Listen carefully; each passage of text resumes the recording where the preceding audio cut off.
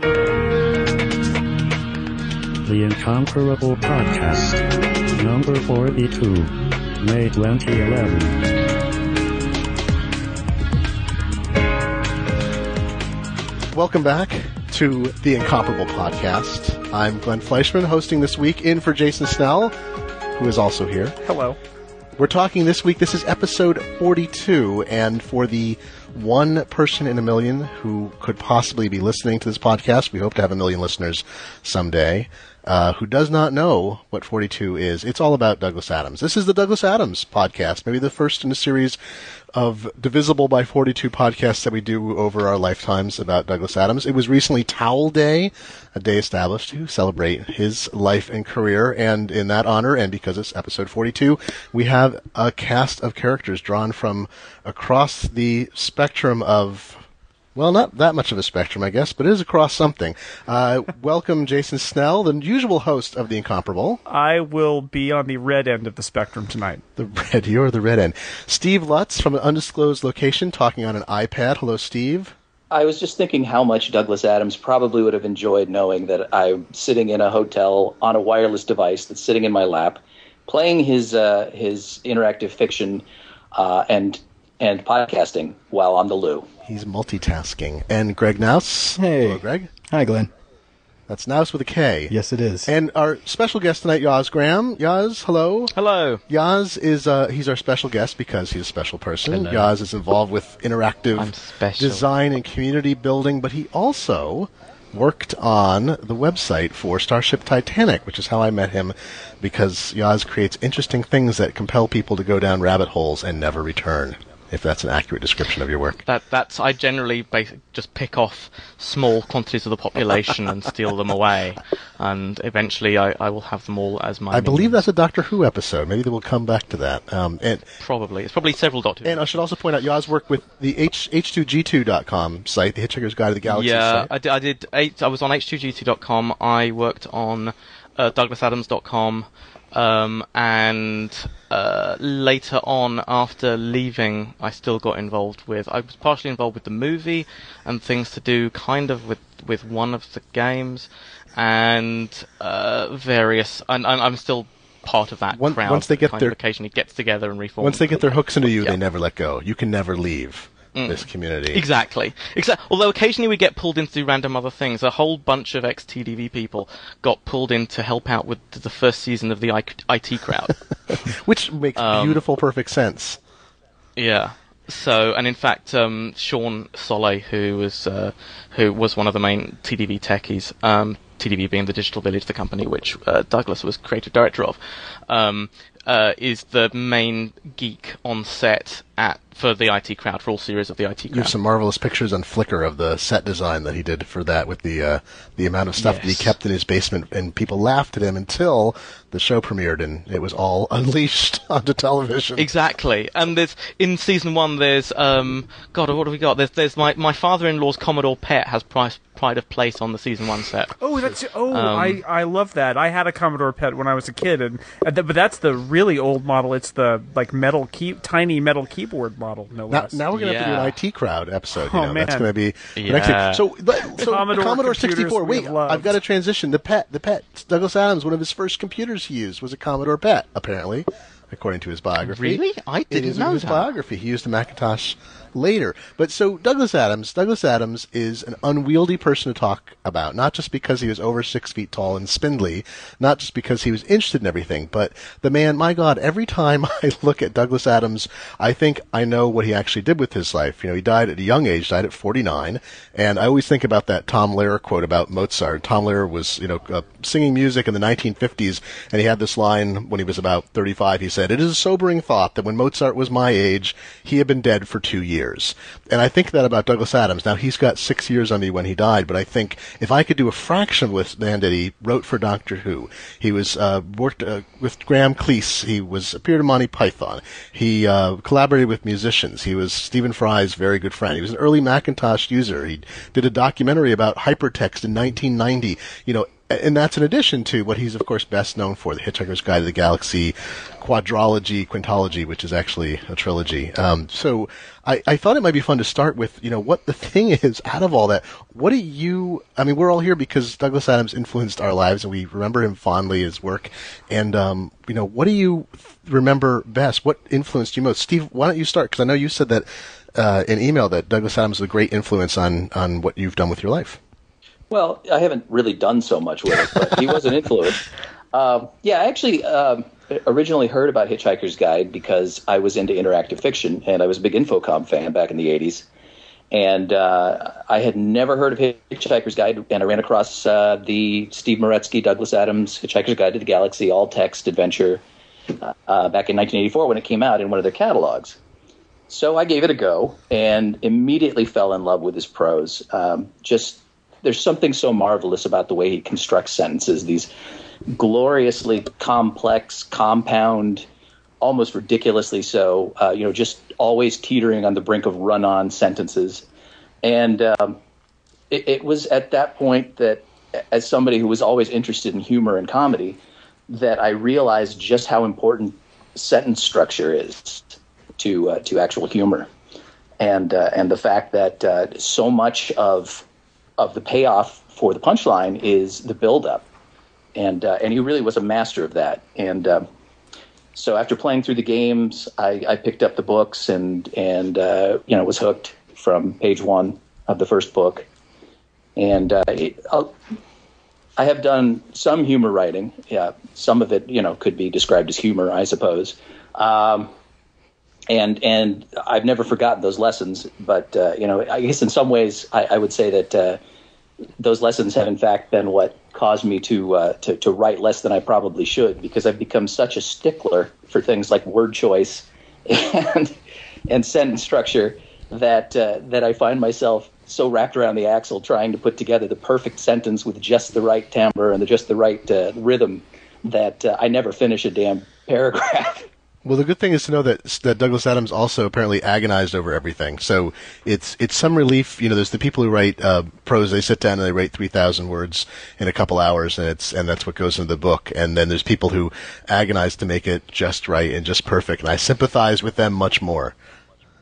It's like the quote that Douglas had about saying that writing comedy is easy. You just take a blank piece of paper and then stare at it until your forehead bleeds. That is excellent, Greg. What about you? What's your Douglas Adams special, man?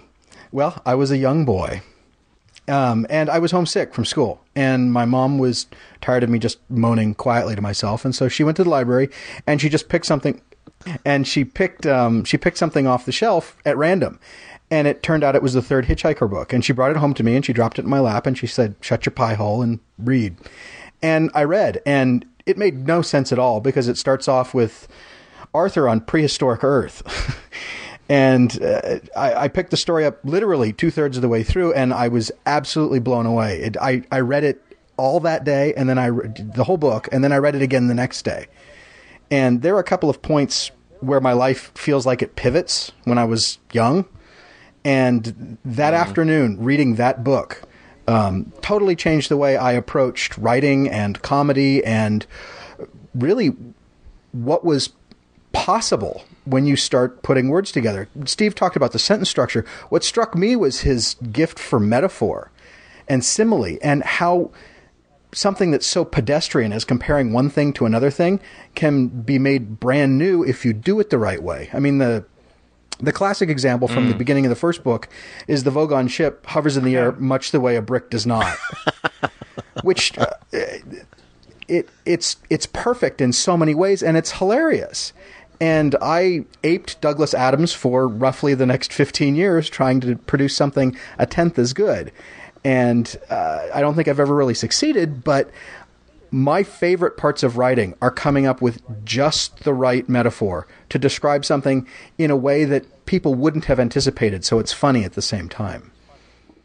I had that moment recently when I was writing something for The Economist about letterpress, and my editor changed my description of letterpress paper, ink hitting paper, like a not like a French kiss, but like a but it's supposed to be a light touch, like a brush on the side of the cheek, and he changed French kiss to snog, and I was so very, very happy for that word choice. I think the analogy worked much better. Yoz, now you knew Douglas Adams. You worked with him a bit, and so your memories of Douglas Adams are actual memories of Douglas Adams. Yes. In fact, Douglas Adams was my father. No, sorry, I was just very special Incomparables. Yes, it was. Well, I always wondered. Well, no, it was my mother who introduced me to Hitchhikers. She was something of a sci-fi fan, and she was listening to the radio. Usually, series. A story that starts that way ends very differently. Yes. Show us where Radio 3 touched you. Yes. Yeah, and to be honest, well, she bought the, she taped some of the radio series, but my first introduction was one of the lesser known versions of the canon, which is the LPs. Oh, yes. That there were recorded vinyl LPs, which are not the radio series. They are a whole new re-recording, but with the same, I think, an almost identical cast. And they were recorded shortly after the radio series. They were recorded. They had to edit them to fit the. I mean, they went, because it was Douglas Adams, they went to exactly the full length that was possible with LP recording technology, if I recall, practically down to the second. Yes, exactly. And they went so long that some of them, the needle keeps coming off the end before the thing is finished. The continual joke about actually it was Arthur whose upper arm was bruised. Yes. Was one that Arthur bruised his arm. Arthur bruised his arm. Yes. Arthur bruised his arm. Yes. Right. Exactly. And then I listened to there was a Hitchhikers double LP, and there was a Restaurant in the End of You's first single LP. And I think the single LP is the first place where the Hagunenions get replaced by Hot Black Desiato and the Disaster Area. I think. But, sorry, now I must be really That's the about the canon. Arcana, yes. Yes. And I also listened to some of the radio series, which scared the shit out of me, because the audio production is so good, and there's some bits, especially late on in the second series, like when Marvin is stuck down this massive shaft that has been formed by him plummeting into the surface of the planet, whichever planet, the bird planet, and also Ford and Zaphod coming along this Starliner that's been waiting for moist lemon-soaked paper napkins for several millennia, and the audio is so terrifying, you know. And so I used to stand. I was only like 7 or 8 years old, and I used to stand at the edge of the room just so I could like run out if it got too scary. And so I read the books, and I loved. I watched the TV series. I loved. Dirk, I think my favourite novel is Dirk Gently overall, but I also have a great fondness for Last Chance to See. And then in 97, I was 96. 96 was when I graduated from Computer Science at University College London, and I saw on some Sunday morning programme Douglas was being interviewed by somebody, and he was mentioned his new company, the Digital Village, that was going to do internet stuff. And I went and wandering around college one day shortly after I'd graduated, I bumped into somebody called Andreas who I knew, and he was like, "Where are you thinking of going?" And I said, "Well, it's interesting. I heard about this company, the Digital Village." And he said, "Oh yeah, I'm setting up their network." And so he introduced me to the CTO, Richard Harris, and then with the traditionally glacial speed we had of hiring people, so a mere 6 months later, I was Digital Village's first dedicated web techie. I was the back-end and HTML coder. And I worked on the site for Starship Titanic. Actually, the very first thing I did was a mini site, which is still up. And I can tell during having these conversations, I'm going to be continually referencing things that we need to then publish as URLs. I'm keeping show notes, so listeners, those will all be. I'll get clather as many URLs as possible. They'll be in the show notes later on our website. Excellent. Don't show off in front of Jason. I'm trying to live up to him. That's right. So yeah, we did a little, because Radio 4 was excerpting bits of Last Chance to See, and we did a little mini site with it. That was the first thing. I just did like HTML frames in 97, you know, and we realised, oh, hang on a minute, there's the Last Chance to See multimedia CD-ROM because that was one of the first. Well, that was one of the early, big. Early 90s CD-ROM productions where they just said, let's just throw everything onto the CD-ROM, loads of graphics, loads of everything. And this company called Voyager did it. And then we said, okay, who's got one? Douglas didn't have one. Nobody else had one. We found one mail order company in Virginia that had it, and we got it shipped over so that I could rip the graphics off it, except it turns out that the company that made it, I've now found many years later, a guy called Kevin Marks, whose life seems to run remarkably in parallel. I'm looking at him on Twitter right now, a tweet from him just popped Exactly. Up. Kevin and I have weirdly intersected in loads of ways that we've only just realised in each other's careers. And one of the ways that we've intersected is that he worked on that CD-ROM and was living in London at the time. And so if we'd known about it, we could have just popped across London to get a copy. And he also played with my Mornington Crescent server. So I did various things. Starship Titanic website and the bizarre way we put the novel online, which was entirely in alphabetical order. We did the DouglasAdams.com site, we did H2G2. Douglas was much more involved in Starship Titanic than he was in H2G2. I should pause you there for a second. We were talking before the show started. H2G2, this is H2G2.com, which is now, does the BBC still own it, or do they sell it now?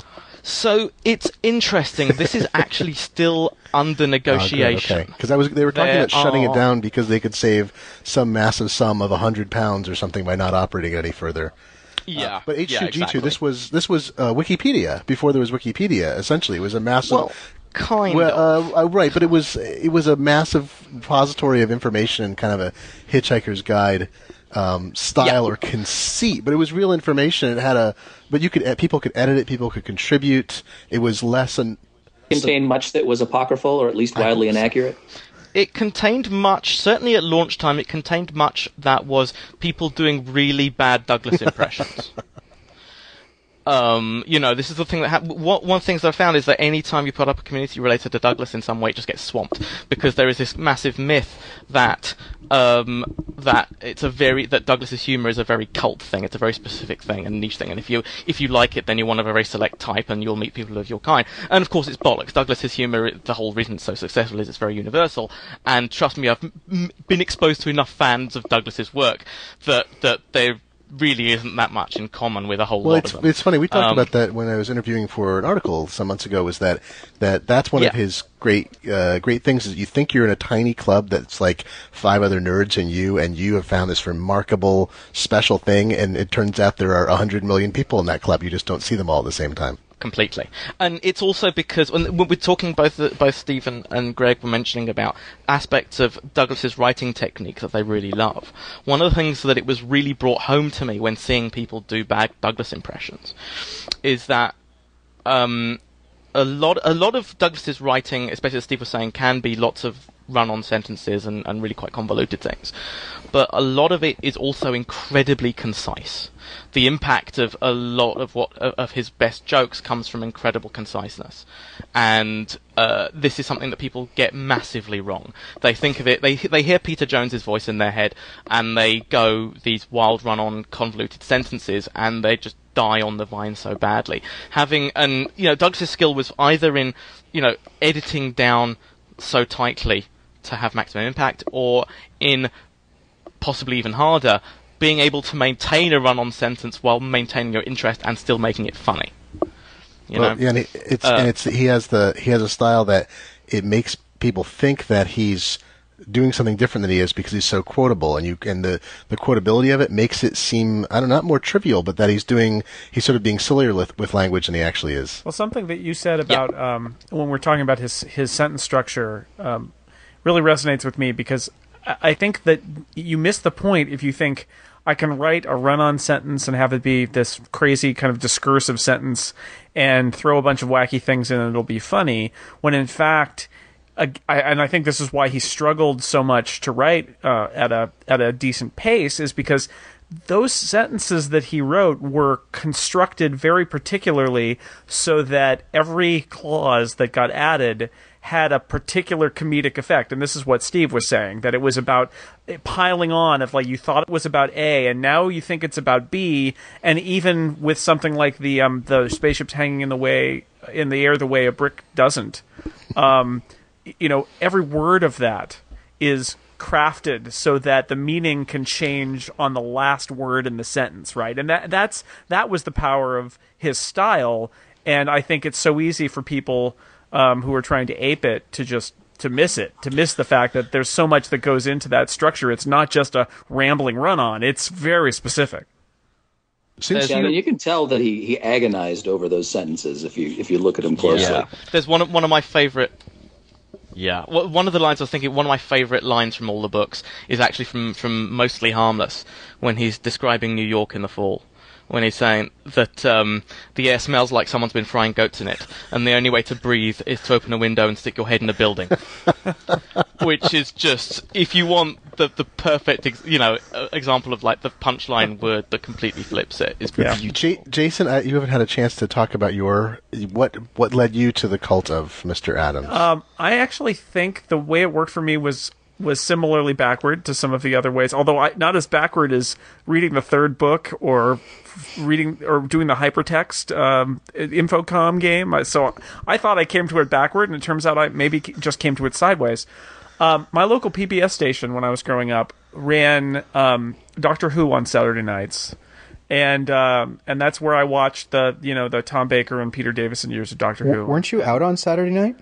In high school at parties with other people? No, I was watching Doctor Who. What are you talking about? And those two things are which came first, the chicken or the egg? Before Doctor Who one night, there was this other British sci-fi show, and it turned out it was the Hitchhiker's Guide to the Galaxy TV adaptation from the early 80s. So I watched that, and I recorded that I had it on a VHS tape, and I must have watched that thing, I don't know how many times, over and over again, because it was so unlike anything I'd ever seen before. Mm-hmm.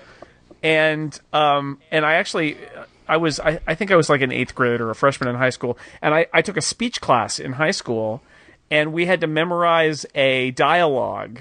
And I ended up memorizing the dialogue between Arthur Dent and Mr. Prosser as Arthur is laying in the mud between the bulldozer and his house, having an entire conversation about how he's not going to go up. That leads eventually to him to Ford convincing him to Mr. Prosser to lay down in the mud.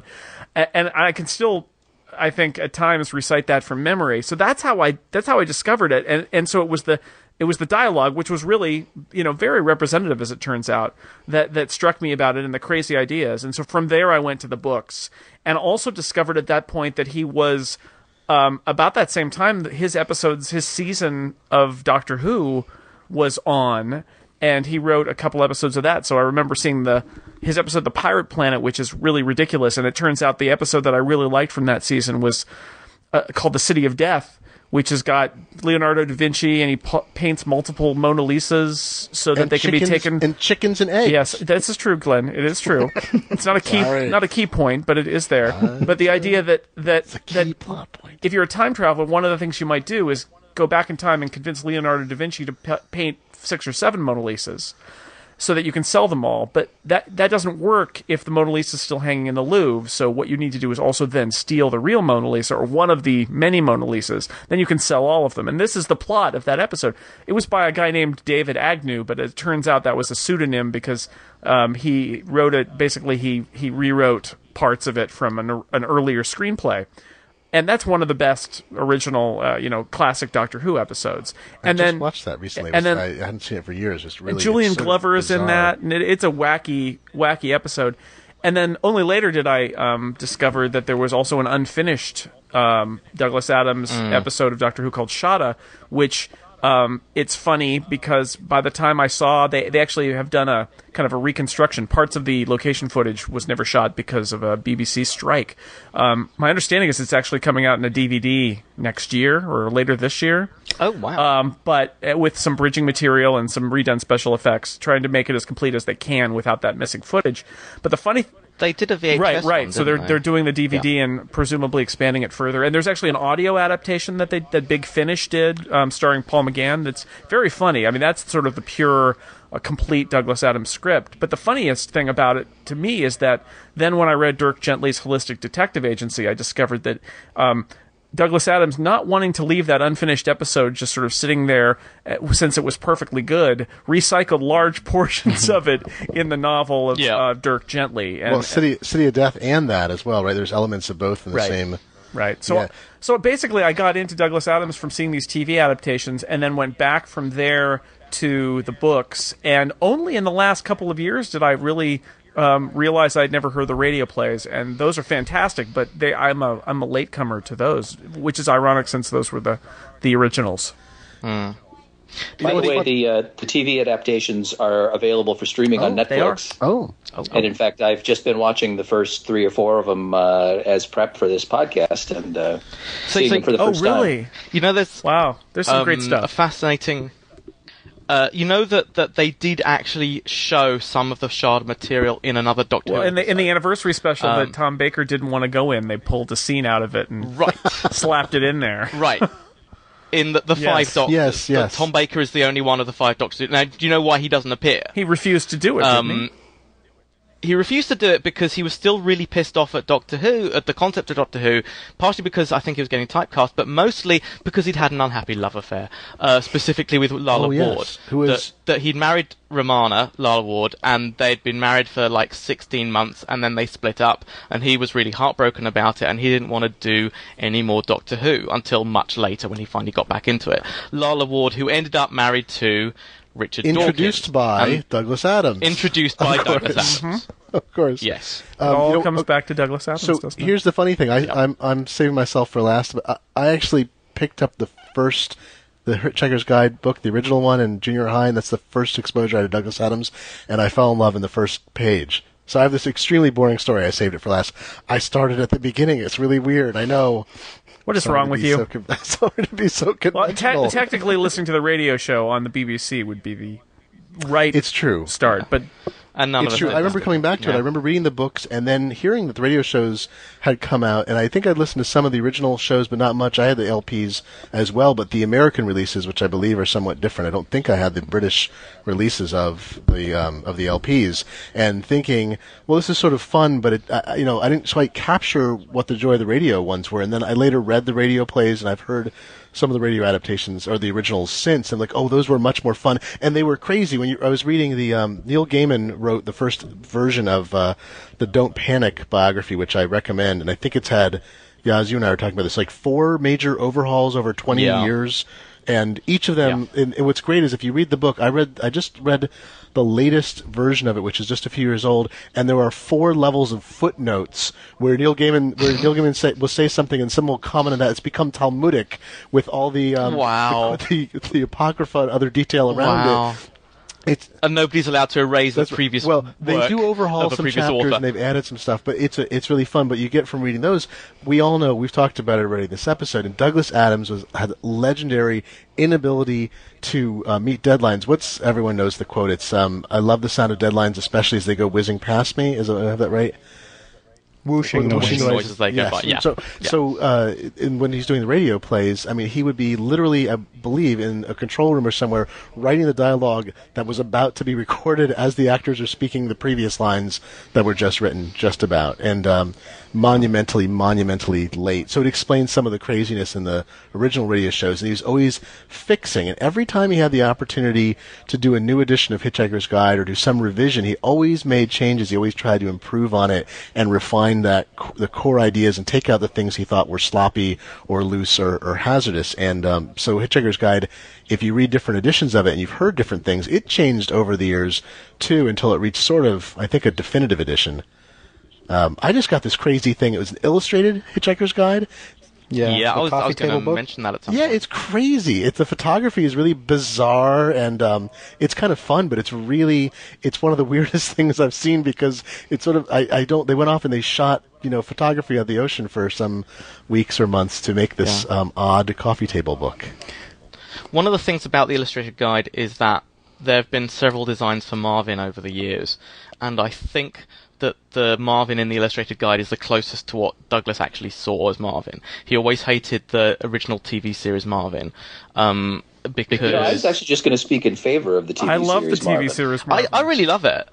It's funny because in the book he was amusing, but he got tedious after a bit, and then there's just something so depressing about the TV series Marvin that I just never get tired of him. I mean, watched the first 4 episodes now, and I find him hilarious. The way he walks, he's even designed depressingly. I mean, that's boxy, ridiculous looking thing. If you contrast, so we should talk about the Hitchhiker's Guide movie also, which I really liked. I've got someone gave it to me as a gift. I've got it on DVD, and the Marvin there I think is also wonderful and totally different conception as well. And what I sort of love is that the TV series Zaphod, his second head, it never worked right. They spent some ridiculous amount of money for a mechanical head for the TV show. It's terrible, and it occasionally spits out something, and the actor, I think, was losing the use of his arm because it kept going numb, and the blood was cut off, it was tied behind him. And then in the movie, they kind of make the 2 heads work, and I think the movie was so much more polished that I think the 2 heads working I was sort of disappointed that it was actually such a good head for much of the film. Right. I didn't like the movie at all. I'm sorry, was that Greg? I didn't like the movie at all. I mean, and in fact, even the TV series, and it's certainly better than the movie, but I don't like visual representations. The coffee table book doesn't work for me. I would much rather have this stuff in my head because it's so inventive that I see somebody else, render it into reality, and it's wrong. I think that, in the original TV series, Ford and Arthur are perfectly cast, but Trillian was kind of the ditz. Oh, yeah. Yeah. It's just wrong. And Zaphod is terrible. But Ford and Arthur are dead on in the TV series. Oh, my God. Well, especially Arthur, who's just... I mean, it was the same actor, right? Simon Jones from the radio? Yeah. Oh, man, he's phenomenal. I mean... And he's in the movie. He is in the movie. Oh, is he? What does he do in the movie? I've forgotten. He's the Magrathea recorded message. Yeah. But I would much rather have Douglas Adams on the page or in my ears than in front of my face. Just because it is so inventive and so out there that it's just, from my perspective, it will be wrong. I'm sure somebody worked very, very hard on it, and they spent a lot of money to make it exactly what they wanted, but it's just not right. Well, the thing I liked about the movie, I have to say, is that it was different than the book. So I didn't get the same feeling of disappointment because I thought they reconceived of things a bit. They didn't try to be as slavish. And then, of course, I read not that long ago, and I don't think I understood this, that the movie was in the biography, that the movie that Douglas had actually worked on the movie, I know he'd worked on it, but that what made it to screen was not too far off from his conception. That it wasn't, the filmmakers took it and reworked it entirely. But the Douglas Adams I have read is now mine. Mm-hmm. And it's been in my head for 30 years. And I respect Douglas Adams' vision, but he gave that to me 30 years ago, and he's wrong. Mm-hmm. What I have in my head is Greedo shot first. Exactly. It's what I have in my head is Marvin was boxy. Is perfect as far as I'm concerned. Well, Marvin didn't have a shape. He wasn't boxy. He wasn't round. He was Marvin. Mm-hmm. And I've never nailed that down. Mm-hmm. And so to see somebody take stabs at it, it just feels uncomfortable. These are characters that I love and situations that I love. And you give me a perfect transition, which is I wanted to talk about, since we're talking about the books, 5 books, right? 5 books, the increasingly inaccurately named trilogy, and we're talking largely about the first one. That's what the movie is really sort of mostly about, the first, with elements of all kinds of other stuff. Mm-hmm. And the TV series was really the first, and Restaurant in the Universe is part of it too. If I remember, doesn't the series include the restaurant? Yes. Because there's a hot black Desiato scene or bit. But the first 2 books are in the TV series. First 2 books. So, but the toilet flushing sound at the end of the universe. I would say Slarta Bartfast, my favorite character across all the books. I identify with him. It is the greatest name. In my name is not important, he says. Yes. What? Slarta Bartfast. You know that he came up with the name was Douglas wrote down. He basically wrote down a whole load of the rudest words he could think of. I think he came up with something like farty fuck balls, and then he basically chopped up all the phonemes and syllables and just rearranged everything until he had something that he was allowed to say on the radio, but still sounded completely ridiculous. That's like most gratuitous use of the word Belgium. Did you tell me the one about that he also hated the secretary, or he was making fun of the secretary who had to type up the scripts? Because she had to keep typing Slarta Bartfast, and he said he wouldn't tell the name. So the secretary's typing away Slarta Bartfast in the scripts, and the character is not using his own name for this whole exchange, but she has to type it over and over. Maybe that's in Don't Panic. But I love Bill Nighy, so I loved his portrayal in the movie. But I thought, he brought back Slarta Bartfast in book 3. He becomes, more of a crusader. But I just love this man who's devoted his life to making, nice crinkly fjords and the fiddly bits, and then it's gone out of style. And he won an award. He won an award, but he turns out to be, he's sort of a friendly guy. And Slarty Bartfast, he gives them the flyer to get away when they're escaping from the goon squad on Magrathea, trying to slice and dice Arthur's brain. And who else? Yes. Who has? People must have favorite characters. I hear a lot of Marvins in this discussion. Arthur. Do you identify with Arthur? Yes, perhaps depressingly so. And a put upon every man who is totally overwhelmed by events. Yeah, that's me. See, that's why I never liked the 4th book. It's because so much of Arthur is. Arthur is happy. He is, and it's wrong. Yeah, he's not meant to be happy. He's meant to be frustrated and put upon by everybody around him. He's not meant for a happy ending, and hence why I think I said in an earlier podcast, although maybe it didn't make the final cut, that I love the ending of Mostly Harmless. Oh, that's where I have to. I've never read the book a second time. I was so depressed by it. But I understand that book 4, that Arthur's happy because Douglas Adams was happy when he wrote that. And book 5, Douglas was very depressed when he wrote Mostly Harmless. So the book, I remember reading an interview with him later saying, I wasn't in that great a mood when I wrote that. See, I got that impression. And to me, so much of Douglas Adams' work, and maybe this is a reflection on just his state of mind throughout much of his life, was based on just utter frustration. Arthur, I don't know to what extent Douglas Adams kind of saw parallels in Arthur, but I think that's also why the games are so freaking hard. The Hitchhiker's Guide game is fairly commonly considered one of the hardest. Too. And Bureaucracy, which was all about, the whole game is about frustration. Ironically, it was considerably easier than the Hitchhiker's Guide game.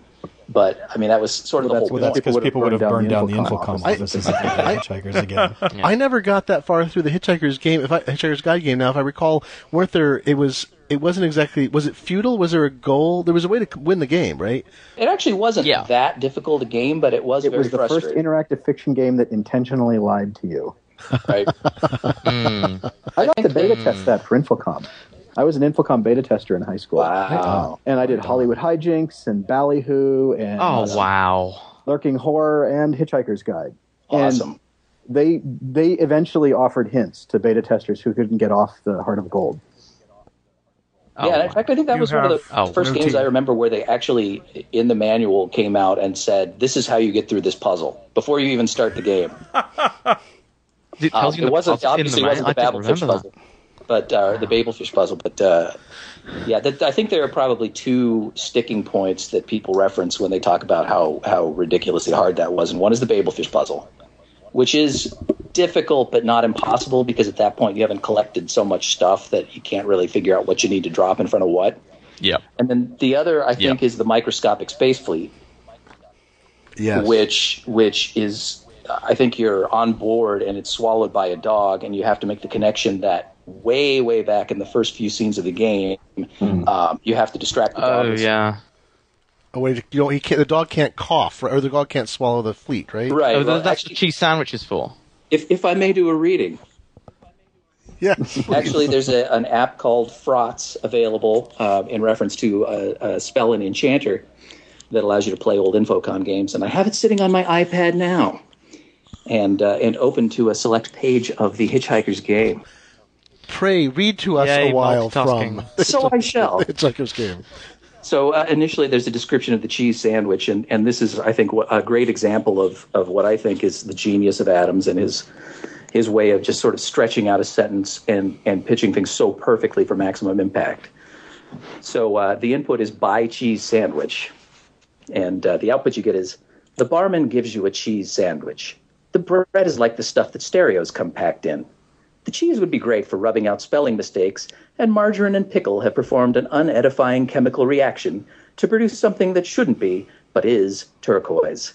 Since it is clearly unfit for human consumption, you are grateful to be charged only £1 for it. A little bit further down, if you're wise enough to give the cheese sandwich to the dog, you are told, the dog is deeply moved. With powerful sweeps of its tail, it indicates that it regards this cheese sandwich as one of the great cheese sandwiches. 9 out of 10 pet owners could happen by at this point, expressing any preference they pleased, but this dog would spurn both them and all their tins. This is a dog which has met its main sandwich. It eats with passion and ignores a passing microscopic space fleet. I think I still had the fluff that came with the game, a little plastic. And there was, in fact, a microscopic space fleet, which was, in fact, just a cellophane package. Oh, that's what it was. Empty plastic bag, yeah. Microscopic space fleet on the bit of cardboard that stapled to it. I loved Infocom feelies. That was good. But now, Yoz, since you actually grew up in Blighty, was the food that bad then? Was the food that bad when you grew up? I don't know. I don't think. It's a constant. See, the trouble is, I spend a lot of my time. Theme. I spend a lot of my time currently defending British food to people who haven't tried it. Well, I understand now it's all a different Indian matter, food now, isn't it? It's a different matter. Well, it's been all Indian food. Yeah. Well, no, there's the whole gastropubs. I love gastropubs, and there's certain things that I really miss from Britain. Now, I live in San Francisco. I've been living in San Francisco for the past 5 years, and I really miss a nice banoffee pie, which is banana. That sounds like the sort of thing you could get very cheaply in San Francisco. Certain parts of town. Yes, except then it's a very different experience, and you kind of wake up with all these kind of weird bruises. But did you? Were you given roadside? I mean, I think it's I have to say, of all the things that were most foreign to me about the books, which is, I feel like I have some understanding of the culture, and I've been to England a few times and so forth. But it's the food. Douglas Adams talks about the sheer awfulness of the food so often. I think is it just the food he ate, or I get the impression when you were you being stuffed with black pudding at age 7? I get the impression that the food in England was at some point legendarily terrible, but I've been 4 times in the last 10 years, and it's been great, so something happened.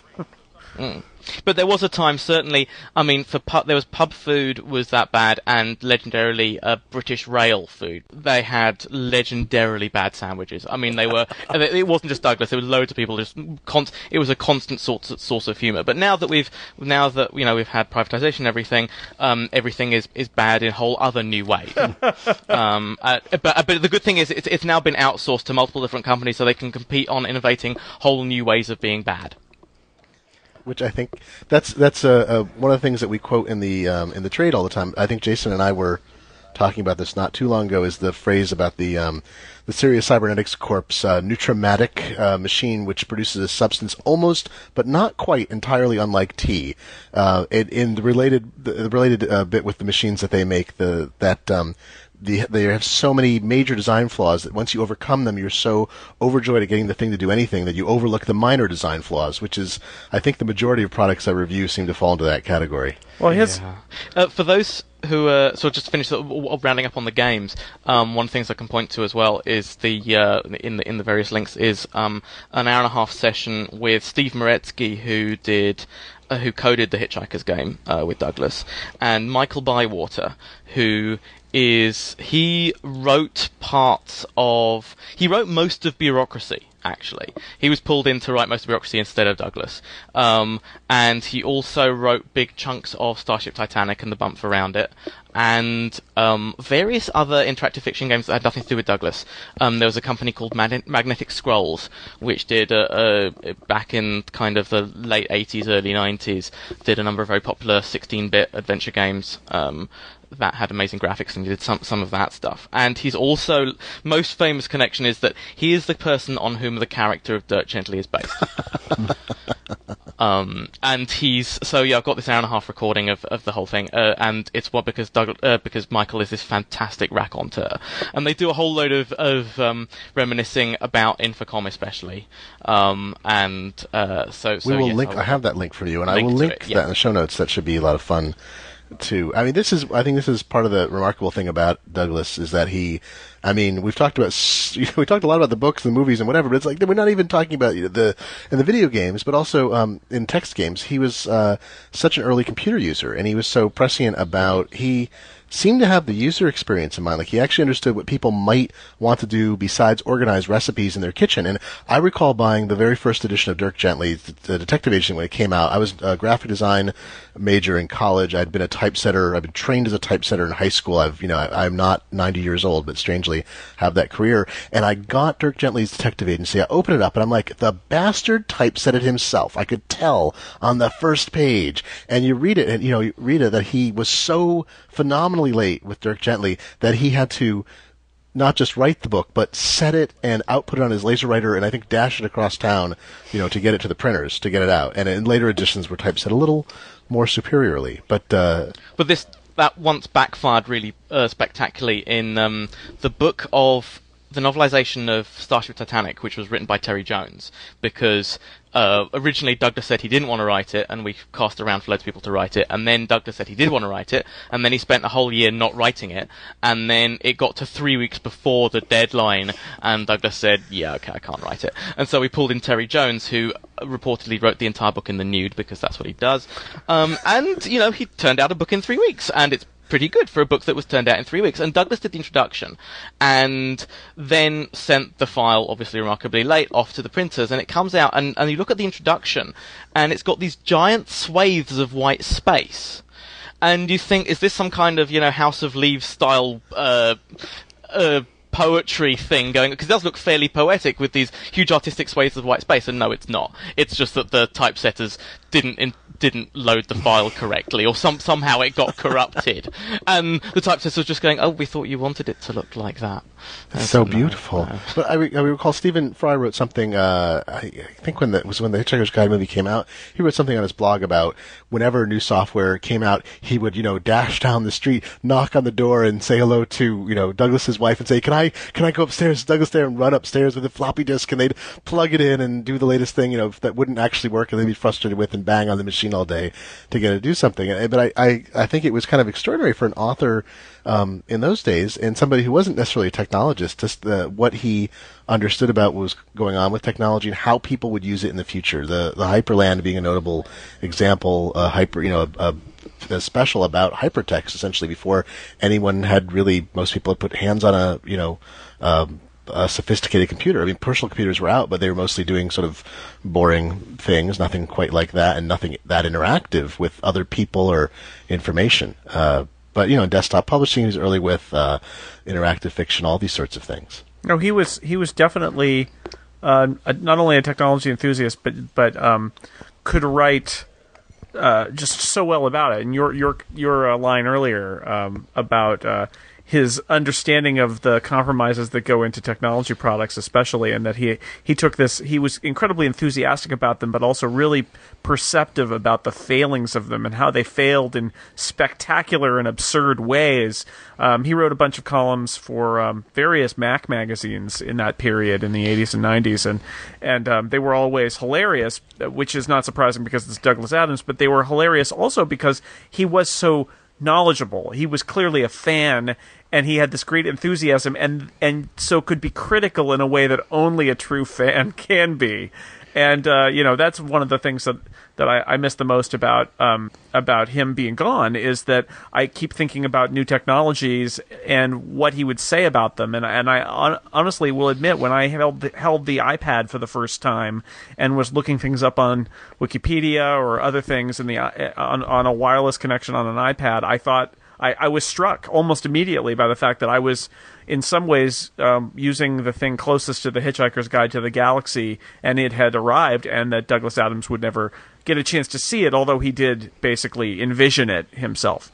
I think that, his science fiction is good science fiction, and independent of all the parody and humorous aspects of it. And one of the reasons is because he's such a good technologist. Hitchhiker's Guide, the book, is not the novel, the device in the story, is a terrific science fiction trope. It serves a lot of fictional purposes, but you could see that existing because, hey, here it is in front of me. Steve's talking on it. And things like the infinite improbability drive is a great science fiction idea. How it came about. I was just reading a book, a physics book. I talked about this on a previous podcast, and it's all about parallel universes and probabilities and when two things can happen, do both things happen and create parallel universes? And as I'm reading through, he starts to talk about probability and this crazy, like, cutting edge physics of probability in multiple universes. And all of a sudden, I realized, oh my God, he is talking about the infinite improbability drive here. It's amazing. Yeah. It's the infinite probability drive. I think is my favorite MacGuffin out of all the books. Out of I the agree. Story, because it's the way he the famous story about how he came up with it was that he had just, because he was making everything up as he went along, he had just thrown Arthur and Ford out of a Vogon airlock to die in the vacuum of space, which was a great idea apart from the fact that he had no idea how to rescue them. And the trouble was he came up with all these different ideas and was defeated by the sheer improbability of them, because space being the size it is, he can't just have another spaceship magically turn up. If you know that, Douglas was smart enough about space and things like that to say, no, this is just impossible. And so he got very depressed about this and sat down to watch TV, and there was a program about judo on. And the thing with judo, the instructor explained, is that you use your opponent's weight against them. So if you have a sumo wrestler, a 300-pound sumo wrestler throwing themselves at you, and you trip them up, then suddenly the fact that they weigh 300 pounds becomes their problem, not yours. And so you turn the problem against itself, and so he said, if improbability is the problem, therefore it should be the solution. And so, but that's the story around it. But the thing about it is the way that not just does it serve its purpose there, but continually throughout the various stories, in that suddenly it's one of the things I love most about this is the analogy of, I've never really thought of Douglas as a sci-fi writer. I think he's a satirist who happens to be really good at using sci-fi to drive his comfortable satire. with all the mechanisms of sci-fi. Mm-hmm. Exactly. But you have this sci-fi universe, sci-fi fittings, but at the heart of it is pure satire. And the Heart of Gold is a spaceship that looks like a normal spaceship, but at the heart of it is something completely ridiculous. And it's this kind of, he has given himself ultimate license in a way that you now only have with, that has finally been explained, the TARDIS, to have the ship take its characters around into the most ridiculous situations for the hell of it.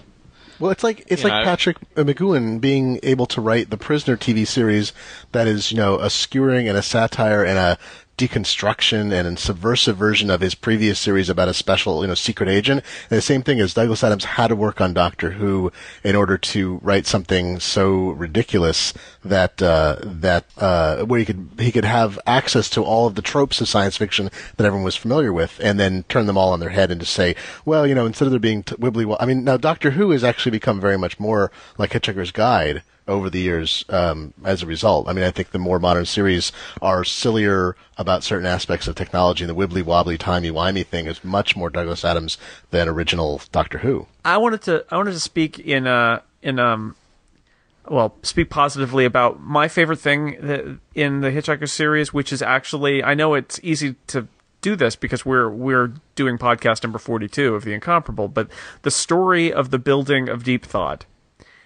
It is brilliant in terms of technology. Yeah. It's brilliant in terms of satire. I would argue that if that was a short story, it would be legendary as a short story, because it is so funny and so true. And in some ways, then, one of the things that I love about it, and maybe my favorite revelation in the entire series, is that much later there's an even bigger punchline when it discovers that this entire final computer that will come after Deep Thought has been messed up by the fact that the humans have come to the planet, the telephone sanitizers and hairdressers. And the punchline is that the question that they've come up with for 42 is what is 8 times 7? Yes. It's like, I always knew there was something fundamentally wrong, Arthur says. So the whole thing, and there's a reason 42 has a resonance. That story is so fantastic, and it's so crushing because it is a failure of imagination of the people who built it. It's a failure of technology. It's just such a fantastic story. So I just wanted to do some drive-by praise of it, because it's easy to just take it for granted, and it is It is brilliant and brilliantly, I think, realized given the budget, especially in the TV series. But it's just such a great thing, the building the greatest computer ever, and it gives you the answer you want, and it's completely useless. It's also full of so many of those great lines. Amir Abacus, trouble me not. He might talk the legs off a Nocturian mega donkey, but only I can make him get up and take a walk later. And just this, endless series of little jokes and puns, and the philosophers. We demand rigidly defined areas of doubt and uncertainty. We demand. That's right. Well, Demarcation, mate. The religious satire and the philosophical satire and the sort of anti-religious satire all together, just about the absurdity of the whole thing and searching for this kind of unanswerable, the answer to the unanswerable questions. And I philosophically, I really appreciate that it is, of course we're always going to be questing for this, but the reality is it can't be answered, or if it is answered, we won't understand what the answer is anyway. I will point out one of the superior things in the movie that is not in the books, but it feels very Douglas, is the bit where it's the point of view gun. Isn't that the weapon in the movie? Yeah. And he had that kicking around for many years. I remember seeing little before references he got to use it in the story. It sounded familiar. And so the bit when they finally get it, and Trillian fires it at Zaphod, and he says all kinds of things, then he grabs it and fires it at her, and he says, "It didn't work." And she says, "Of course not. I'm a woman." And I just thought it walks off. It's so perfect. It's like, I already know how everybody else feels. Thank you very much. I'm on my way. I did want to mention something else about the BBC series, which, as I said, I've just watched for the first time a few days ago. The TV series. Yes. And Jason, you might have actually missed this having viewed it on PBS, but pretty early on in the second episode, they're going through the whole long monologue about how everybody on Earth is unhappy, and it's sort of working up to the bit where the woman in the cafe in Rickmansworth suddenly realizes what it's all about, and then suddenly the planet is demolished, which I guess is kind of a nice little mirror story to the whole deep thought thing. But I was rather surprised to find a cameo from Douglas Adams in that episode, and more specifically, his naked bum appears. Well, there's also... I was amused to see him looking depressed and holding a wad of cash, and then I was, I don't know if dismayed is the word, I guess more amused to see him turn away from the camera and walk nakedly into the sea. His pale British cheeks flapping in the breeze. And... and until that moment, I had never really understood just exactly what a critical piece of equipment a towel really is. And that joke about the woman who figures it all out, it's like the fourth paragraph of the first page of the first book, is that, right? That's our first inkling that the things aren't going to go well. I can never really figure out where the monologues fit, because they move around depending on which version of Hitchhiker's Guide it is. Yeah, it's true. I said on 2 previous podcasts now, but just to restate, I love the fact that this is so funny and yet so dark, that he has the bold stroke of destroying planet Earth immediately. It's just... You get it out of the way, and then you can just move on. I like that he was trying to challenge himself. I mean, Yoz mentioned that he ejects Arthur and Ford into space and doesn't know how to resolve it. I did feel like in some ways that was a motivator for him to keep writing. Plus he needed cliffhangers for the radio show, but the idea is, I'm just going to do this, and that will force me to figure something else out. So I'm going to destroy the Earth. I'm not going to be able to go back there. I'm just going to have to figure out what I'm going to do next. What a marvelous comment on the man and his attitude it is, that he has his cameo, his big cameo in his I do remember works, and he uses it to show off his cheeks. I do remember the naked man. Do you remember the naked man? I just did not remember that it was Douglas Adams, though. It's a callback. Now, oddly enough, Yoz having mentioned Terry Jones writing nude before. In Monty Python, Terry Jones appears nude, playing the organ, not his own organ, I'm sorry. Whoops. Mark that one explicit. At the opening of Monty Python, then you have Douglas Adams walking nude into the ocean. It's all part of the great circle of life. What is it with you British people? And, well, you sent your Puritans over here? We're all terribly repressed, yeah. And then everybody joyously throws their clothes off and all runs into the ocean. The other thing with the end of the Earth, in the movie, the moment where the Earth is destroyed, leading up to the moment that the Earth is destroyed, and you see everybody panicking and screaming, and then there's a moment where you see one old woman sitting at a cafe, looking around and just paying no attention at all and going back and reading her paper. That is Douglas's mum. That's sweet. Yeah. The movie has loads of these kind of bizarre things in it and loads of references. Talking to people about it leading up to the movie's release, everybody was saying, I saw loads of variations on, I don't care what it's got in the movie as long as it's got X. If your X is in the movie, then you probably liked it, and if it isn't, then you don't.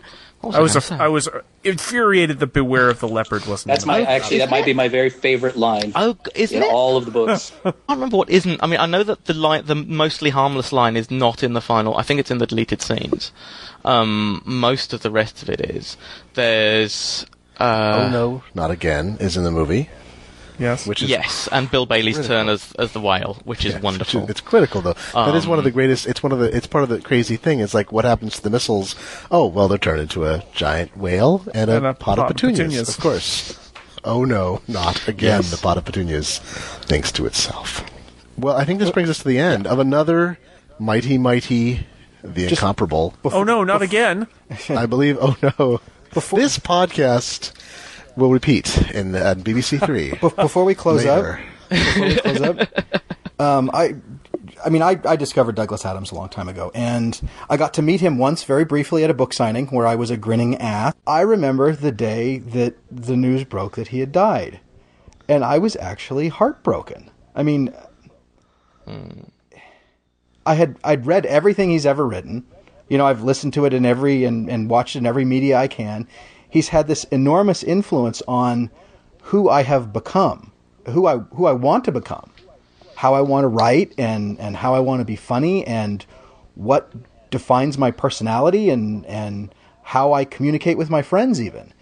And then he was dead, and I couldn't. Yeah, the BBC were very annoyed. Was he late on delivering something at that point? Almost certainly. It was actually because when they made the deal to buy H2G2 off the Digital Village, which was, basically had run out of money, they also got a deal for Douglas to do several series for them on something. And then so was it to get out of writing? The one time he was ever early. He's still working on things. I remember that day, too, very clearly. My boss at the time was a huge Douglas Adams fan and had, I think, edited a couple of his things for various tech magazines. And it was very sad. In the intervening 10 years, and it has been 10 years now, what comforts me is just the fact that after 10 years, I feel like after he died, people were able to reflect a little bit about what his work was. And I feel now 10 years on, like The Hitchhiker's Guide to the Galaxy in some form is going to be it's part of Western a classic canon. Yeah. And be regarded as a classic for a long time to come, and not just sort of this silly comedy thing that happened in the 1980s. And that really warms my heart to think that, because it deserves it, because it is a one of a kind, and it is brimming with ideas and is fall down funny, and so that's great. I'm not sure. I have an omnibus of all the books. I sort of feel like perhaps cooler heads will prevail and maybe constrain it to the first three, but in terms of the canon, but some amazing stuff, and so that makes me feel better about it. 10 years on, is that I think he's going to be remembered and appreciated for a long time to come. I concur. There was I do remember. I mean, the night I found out that Douglas died, it was on a Friday night, and a couple of TDV colleagues drove over in tears, and we basically spent the evening sitting and reminiscing about him. And And it is to my continual regret that I didn't actually spend that much time with him when he was alive. After he's dead, we hang out. Yeah, we hang out all the time. But bastard won't shut up. It's kind of a surprise for an atheist, but there you go. I can't remember which of you was saying it, but the whole thing. Every time there is an amazing new device, especially from Apple, the iPhone and the iPad, and you look at it and just go, just this desperate wish that Douglas was around to see it. And there was Sean, who I mentioned earlier, Sean Solé, a colleague at TV, who was one of those who actually came over that Friday night, tweeted the other day on the anniversary of Douglas's death, wondering what Douglas would have thought of Twitter, thinking that Douglas probably would have loved it, and anybody actually trying to get him to do some work would have hated it. Yeah, it's funny because the one place that I was thinking where we're learning from Douglas Adams about how to just perfectly structure a comedy bit into the smallest. The one place where that's actually helped is on Twitter, where you only have 140 characters and you have to make every character count. It's Douglas's perfect medium. He was one of the things that he was so good at was compressing an idea right down to a key sentence. I mean, there was the Apple actually took one of his lines and used it in an advertising campaign coming up to the year 2000, talking, shouting about how Mac OS was fully Y2K compliant. They used a quote from Douglas, which was something along the lines of, there's not a lot we know about the future, but we should have guessed that the century was going to end. Memory was scarce, and programmer was scarcer. Well, I think we have to bring this to a close, gentlemen. Well, we'll lift a virtual toast to the memory of Douglas Adams, a great man of all people. I'm only sad that he's an atheist because I would like him to be in heaven right now. That's the. I don't know if that's an Irish toast or a reverse. I think it's a reverse Irish toast. That we'll do the reverse Polish notation in the next episode. Thank you very much, gentlemen. Greg Noss, thank you for being on this podcast. Thank you, Glenn. Steve Lutz, thank you for sparing time from your undisclosed location in a hotel using an iPad over Wi-Fi and Skype. And I've been pantsless for the last 45 minutes. With Professor Plum in the library. And in honor again of Douglas Adams' cameo. Jason Snell, thank you for joining us. Thank you for having me. Well hosted, sir. Thank you. And Yoz, thank you for being our special guest tonight. Well, thank you so much for inviting me and putting up with my relentless rambling. This is the nature of this podcast. That you fit right in. So, thank you all. Glenn Fleischman signing off for our episode 42 of the Incomparable podcast. We'll be back. Thank you.